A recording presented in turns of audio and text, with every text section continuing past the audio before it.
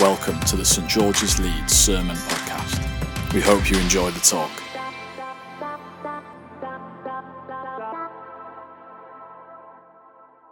Good evening, everyone.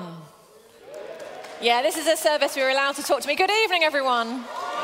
Yes, wonderful. I'm Eve. I'm part of the team here, one of the vicars at St George's. It's a joy to be speaking to you for a few moments this evening along with Josh. I hope you've enjoyed the carols and the song so far. There's more of that to come. Tonight we're going to be thinking a bit about Christmas. Same, but different. But first, Dolly Parton is in the building, everyone. How amazing was that? That was incredible. I requested the same intro music. I was denied. I'd like to talk about that later. Dolly Parton, if you didn't know, wrote the first song that Jess sang tonight. She is a country music legend and superstar, an actress, an author, a businesswoman, a generous humanitarian, and Miley Cyrus's godmother. Her song, 9 to 5, became a bit of an anthem for office workers in 1980 upon its release. It's an honest, vulnerable and aspirational song about what it feels like to do the same thing day in, day out, often with no thanks. I wonder what your day-to-day looks like at the moment. Do you enjoy your work, your 9 to 5, if you have one? Or maybe you're looking for work at the moment. Are you rising early for a 9 a.m. lecture, or do you have a bit more of a lie-in in the morning? Are you pouring yourself a cup of ambition in the morning and setting off? Or is there a better life that you're thinking about? What's your routine like? Do you have a routine? My first hot drink of the day, everyone, is an Earl Grey tea. Yeah, I know, it's good, isn't it? And then I move on to the cup of ambition, the stronger stuff, the coffee. The shepherds we've heard about in our Bible reading tonight were the office workers of their day, or really the call centre workers, keeping services running. They worked shifts, ensuring constant care of their herds of sheep, a valuable commodity at that time. And their routine would have included the night shift, so probably less 9 a.m. to 5 p.m, and more 9 p.m. to 5 a.m. And you may know or think you know the shepherd's story, or you might know the carol, While Shepherds Watched Their Flocks by Night. You may have dressed up in the obligatory tea towel for the school nativity or the nativity that you've been involved with even as an adult. But this account is worth far more attention than the once-a-year nativity play. It's the story of normal, everyday folks having their routines utterly interrupted by the best news in the world. Now, in the past 2 years, we have experienced the huge interruption of COVID-19, causing distress, pain, isolation, and death. And while I don't know what the impact on each person here will have been, I know there will have been an impact. Our same was met with sudden change and adaptation, some of it forced upon us, some from within, as we learned to live in different ways. We've learnt more than ever that we are not as in control of our lives as we would like to be, that we need one another, even if from 2 meters away or a Zoom call. And I'd suggest we've learnt that we need a saviour. Our Christmas last year was certainly interrupted and at quite late notice. On the 16th of December last year, we were headed towards gathering with friends and family. We were told to cancel Christmas would be inhumane. But 3 days later, we must again look at Christmas. Tonight we are indeed looking again at Christmas. And I wonder what your Christmas usual is. What your routine is when you can do Christmas the way you hope and expect. Are you with extended family, the Queen's speech, a turkey roast dinner, or maybe new friends that you've made along the way? Are you arguing over who is going to wear or not the party hats that come from Christmas crackers? I try and avoid them, but I often end up wearing one. Are you on your own? Are you with a couple of friends? Are you that person that goes for a Christmas morning run? As you can see from my face, I am not. As shepherds watched their flocks by night, unknown to them, the first Christmas had already begun. A baby had been born that would change the course of history and the cosmos. He'd been born to everyday people in an everyday town and laid down in a manger, a feeding trough, in an everyday home. So how do we know this baby is special? And that maybe the good news this baby brings is for everyone? Because an angel appeared. The glory of the Lord shone around them. God sent a spiritual messenger, surrounded by heaven's fanfare, to declare, a Savior has been born to you. He is the Messiah, the Lord. God's promise of old of a rescuer was coming to pass. And the first people to hear the news were the ordinary guys working the night shift. So what do you do when a heavenly chorus interrupts your day with some life-altering news? Hi, Tom. I think we're about to find out. I think we could recreate that moment together now. Why don't we do that? Good evening. My name is Josh. I'm also one of the vicars here. Are there any other Bieber fans in the house? Come on. That was incredible. Honestly, if you squinted a little bit, it was like being at a Justin Bieber concert. No offense, Dan. Right, I should probably take this off, shouldn't I? So we just heard a story about an old man called Simeon in a temple searching for a savior. Now, I know what you're thinking. This is not exactly your classic Christmas story, is it? In fact, these days, you're more likely to come across lobster number 3 in the nativity scene than you are to find old man waiting in a temple. But if Christmas 2020 was the year to drop all of our Christmas traditions at the last minute, then perhaps I want to suggest tonight, this Christmas, Christmas 2021, might be the year that we discover new traditions for the first time. Instead of those samey, safe routines that we've become familiar with, whatever they are for us, turkey roast dinners, Christmas crackers, Queen's speech, why don't we try something new this year? I've got a couple of suggestions for you. So first of all, you might like to do what the people of Gävle in Sweden do at Christmas time. Apparently, each year, they erect a 40-foot goat made of straw in the town square. You can see it just here. It's a thing of beauty, isn't it? And it gets stranger than this, don't worry. All of the locals each year try as hard as they can to burn down the goat, despite it being heavily guarded by security guards and fences. So maybe this year, you need to get out the straw, get out the tools, and get building a goat in your garden. Or how about something different to eat? Instead of that dry turkey roast dinner, why don't you do what apparently 3.6 million Japanese families do every year on Christmas Day? That is, head down to your local KFC and get yourself a big bucket of Kentucky Fried Chicken. Nothing like Kentucky Fried Chicken to get you in that Christmassy mood, hey?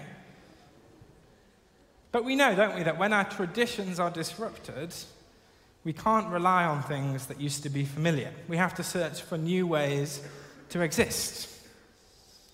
And it's in the midst of this searching that we most need to hear from the prophets of our age.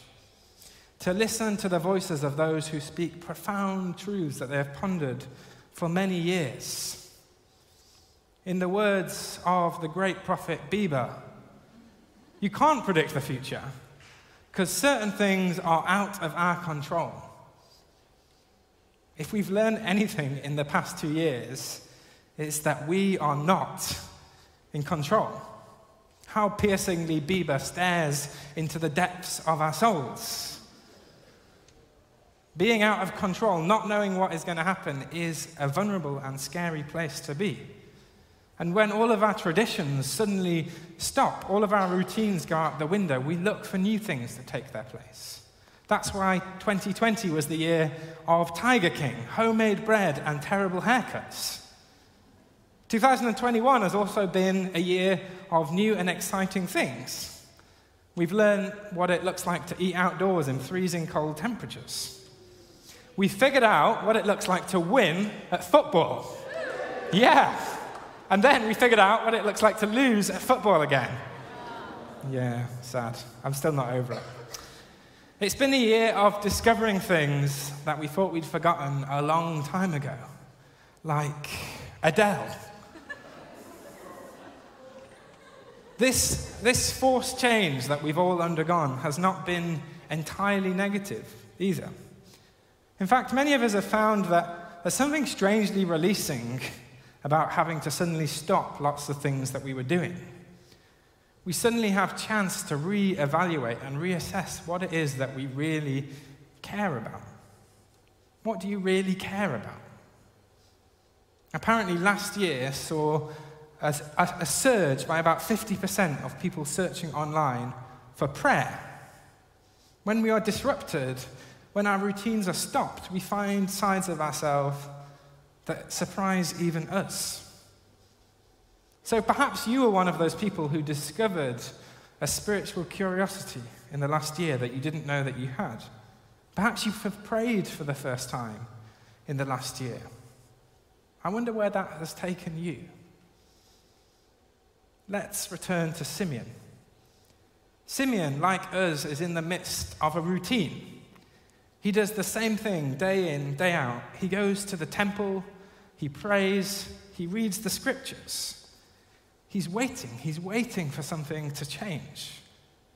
Simeon is waiting for a savior to set his people free, a ruler to bring justice to the world.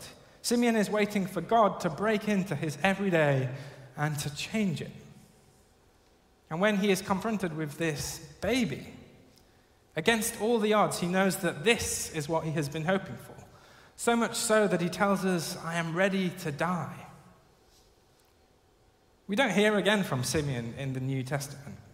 And I like to wonder, what has changed for him from this moment on? What does it look like now that he has seen his Savior? I wonder if it feels a bit like this. I don't know if you've ever been for Christmas dinner at somebody's house that you don't know very well, or celebrating a festival in a country that you've never been to before. I remember the first time that I went for Christmas dinner at my in-laws' house after I just got married. There was something very familiar about everything that we did. We did the same things that we did in my family. We went to church, we opened some presents, we had a roast dinner, we watched a bit of TV, and yet there was something so alien about that experience. The same, but different. And so maybe for Simeon, not very much changed about his day-to-day life. And yet, everything had changed now that he had seen his Savior. I wonder about you. Eve asked us, what is your routine? What is your everyday life? Perhaps you have become bogged down and familiar with life. Perhaps you've become bogged down in those predictable routines that make up your hours and days and months and years. But what if? What if this is more than just a nice myth that we tell ourselves each year to make us feel festive? What if Simeon was right, that God has broken into our universe and changed everything? What if what we are searching for is not more of the same, but something completely different entirely? Perhaps what we're looking for is not, in fact, the best homemade bread recipe. What we're looking for is not a new Adele album or even the profound words of Justin Bieber. What if what we're really looking for is God to break into our lives, to offer hope that cannot be destroyed, life that cannot be extinguished, love that cannot be broken. What if things could be different this year?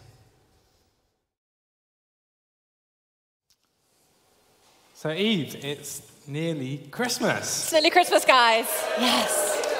Apparently, they're more excited for Justin Bieber than Christmas in this room. I think they are. But maybe I'll try it again. Eve, and everyone else, it's nearly Christmas. It's nearly Christmas. It is, yeah. So I don't know about you. I don't know what your favourite moments of Christmas are, but I'm going to confess, just to you this evening, that one of my guilty pleasures of Christmas is watching people open terrible presents. Okay. I love it when someone gets a present they didn't ask for, and they don't want, and it's completely unsuitable for them. Just the look on their face when they open a gift like that is just priceless. So, it got me wondering, Eve, what has been the most disappointing present that has been opened in your family household? Yeah, well, I've been thinking about this, and a few years ago, my mum was given by kind of auntie and uncles on my dad's side, and my mum and dad are watching the live stream and can verify this. My mum was given a garden foam kneeler, so you kneel down, so your knees. Sounds lovely. Yeah, in the shape and design of a corn on the cob. Wow. Yeah. That's incredible. And I have it here. This is the gift, guys. Wow. This was wrapped up. Can you show us how it works? Yeah, do you want to see how it works? Very practical and tasty. Wow, that's there you amazing. Go. How about you? So this isn't a Christmas story, but I can't resist telling you this story because it cracks me up every time I think about it. But for context, I have a 4-year-old son called Judah, and I've never met anybody in my life who loves presents more than Judah. So much so that if you come and knock on our front door, he will open the door and say, "What present have you got for me?" That's his greeting. I have experienced that. Yeah, it's not good, is it? But anyway, a few weeks ago, he received a package in the post, and it had his name on the front. He got very excited. It's going to be something good, maybe some new Paw Patrol, who knows? Yeah. So he opened up this package and pulled out a single odd sock. And he'd left it at his friend's house a few weeks earlier, and they sent it back to him. And honestly, I've never seen a child look more crushed and disappointed. It was incredible. Poor Judah. It's character building. It's good for him. Okay, yeah. Well, I think he's in good company with Jesus as a toddler as well, because Jesus got some unexpected gifts from the 3 wise men, which maybe you've also seen in the nativity play, or you've played one of the 3 wise men. Now we know that they might not all have been men, and that we have the number 3 in our heads because of the number of gifts named in the Bible passage that we heard.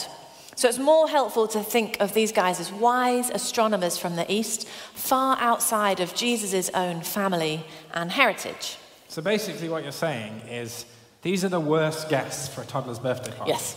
So they come along to a now 2 or 3-year-old Jesus' house, and they bring these gifts, gold, frankincense, and myrrh. This is not your Paw Patrol merch or your Justin Bieber hat that baby Jesus asked for, is it? It's not. And although gold would have been helpful for some spending money for Mary and Joseph, they were more likely to have seen it decorating the Jewish temple than being played with in their living room. Gold was a symbol of royalty, of a king. Frankincense is an even weirder gift for a young child. It would have been a familiar smell for his parents because it was used to make incense for temple worship. Frankincense is a symbol of the divine, of God. And the first 2, I think, could have passed as like odd gifts from unexpected guests. But the third one really takes it to the next level, because myrrh was the oil used to embalm dead bodies. Myrrh is a symbol of death. So gold for a king, frankincense for a god, myrrh for a body. These astronomers clearly understood something about this baby. This is no ordinary baby. They understood who Jesus would later claim to be and prove himself to be. God in person, come to live a perfect life, to die a sacrificial death, and to be raised to new life as a king over the whole universe. This is the good news the shepherds stopped their everyday routine to come and hear. This is the news that Simeon had been waiting his whole life for. Things would never be the same after this moment. And maybe this all feels a little bit distant for some of us, a little bit once upon a time. But Jesus has been changing the course of people's lives for centuries since that first Christmas. And for me, it was when I was 17 and I had a spiritual experience in prayer where I felt the love and the power and presence of God as if for the first time. And that power and presence of God is known to Christians as the Holy Spirit. I knew deep down that I was loved and known, that I was forgiven for the mess-ups, the things that I'd done wrong in my life, and that I had a purpose beyond my own wants and my own insecurities. And life wasn't the same after that. It was like it was in colour. Through the highs and the lows, Jesus has walked with me, guiding me, and he's taken me into a community where I'm known and loved as well, where I don't need to prove myself or be in control because Jesus has already shown me how much he loves me and he's guiding me each day. For me, one of the most profound experiences of God's love that I've had has come from being a dad. So me and my wife Ellie had our third child, Zach, about 9 weeks ago. There he is. Everybody loves a cute baby photo. But honestly, holding that little life in my hands for the first time is one of the most profound things that I've experienced in my entire life. In that moment, all of my priorities and desires are rewired. I would literally do anything for this little life that I hold in my hands. It almost feels like Coldplay wrote those lyrics for exactly that moment. You are my universe. I just want to put you first. For me, it's been a real revelation, reflecting on the fact that that's precisely how God feels about me. That's how God feels about you. No matter who you are or how you feel or what you've done, God looks at you and says, I would do anything for you to know how much I love you. And God did. God came in person in Jesus to show us how different life could be, being connected to his love, his forgiveness, his purpose for us and the world. And unlike bad gifts, you can have that, there you go. Yeah. Sometimes you get a gift that is just so personal and so good that you didn't actually ask for, but when you receive it and you open it, it makes so much sense. And that's how I would describe being known and loved by God in the person of Jesus. And this gift is for you, not just for me or Josh or the band or the friends that might have invited you to church tonight. It's for everyone. So, as we run up to Christmas 2021, none of us know what the future is going to hold. We don't know whether 2022 will hold more of the same or something different entirely. But let me encourage you to take a moment this season to pause and to reflect on what has been, what has changed for you, and what might be in store for you next. My prayer for you and for all of us this Christmas is that this might be a season in which we receive the gift of Jesus, as they did on that very first Christmas. And I pray that you would let Jesus transform your life as we have shared tonight. So will this Christmas for you be the same or different? Thanks for listening.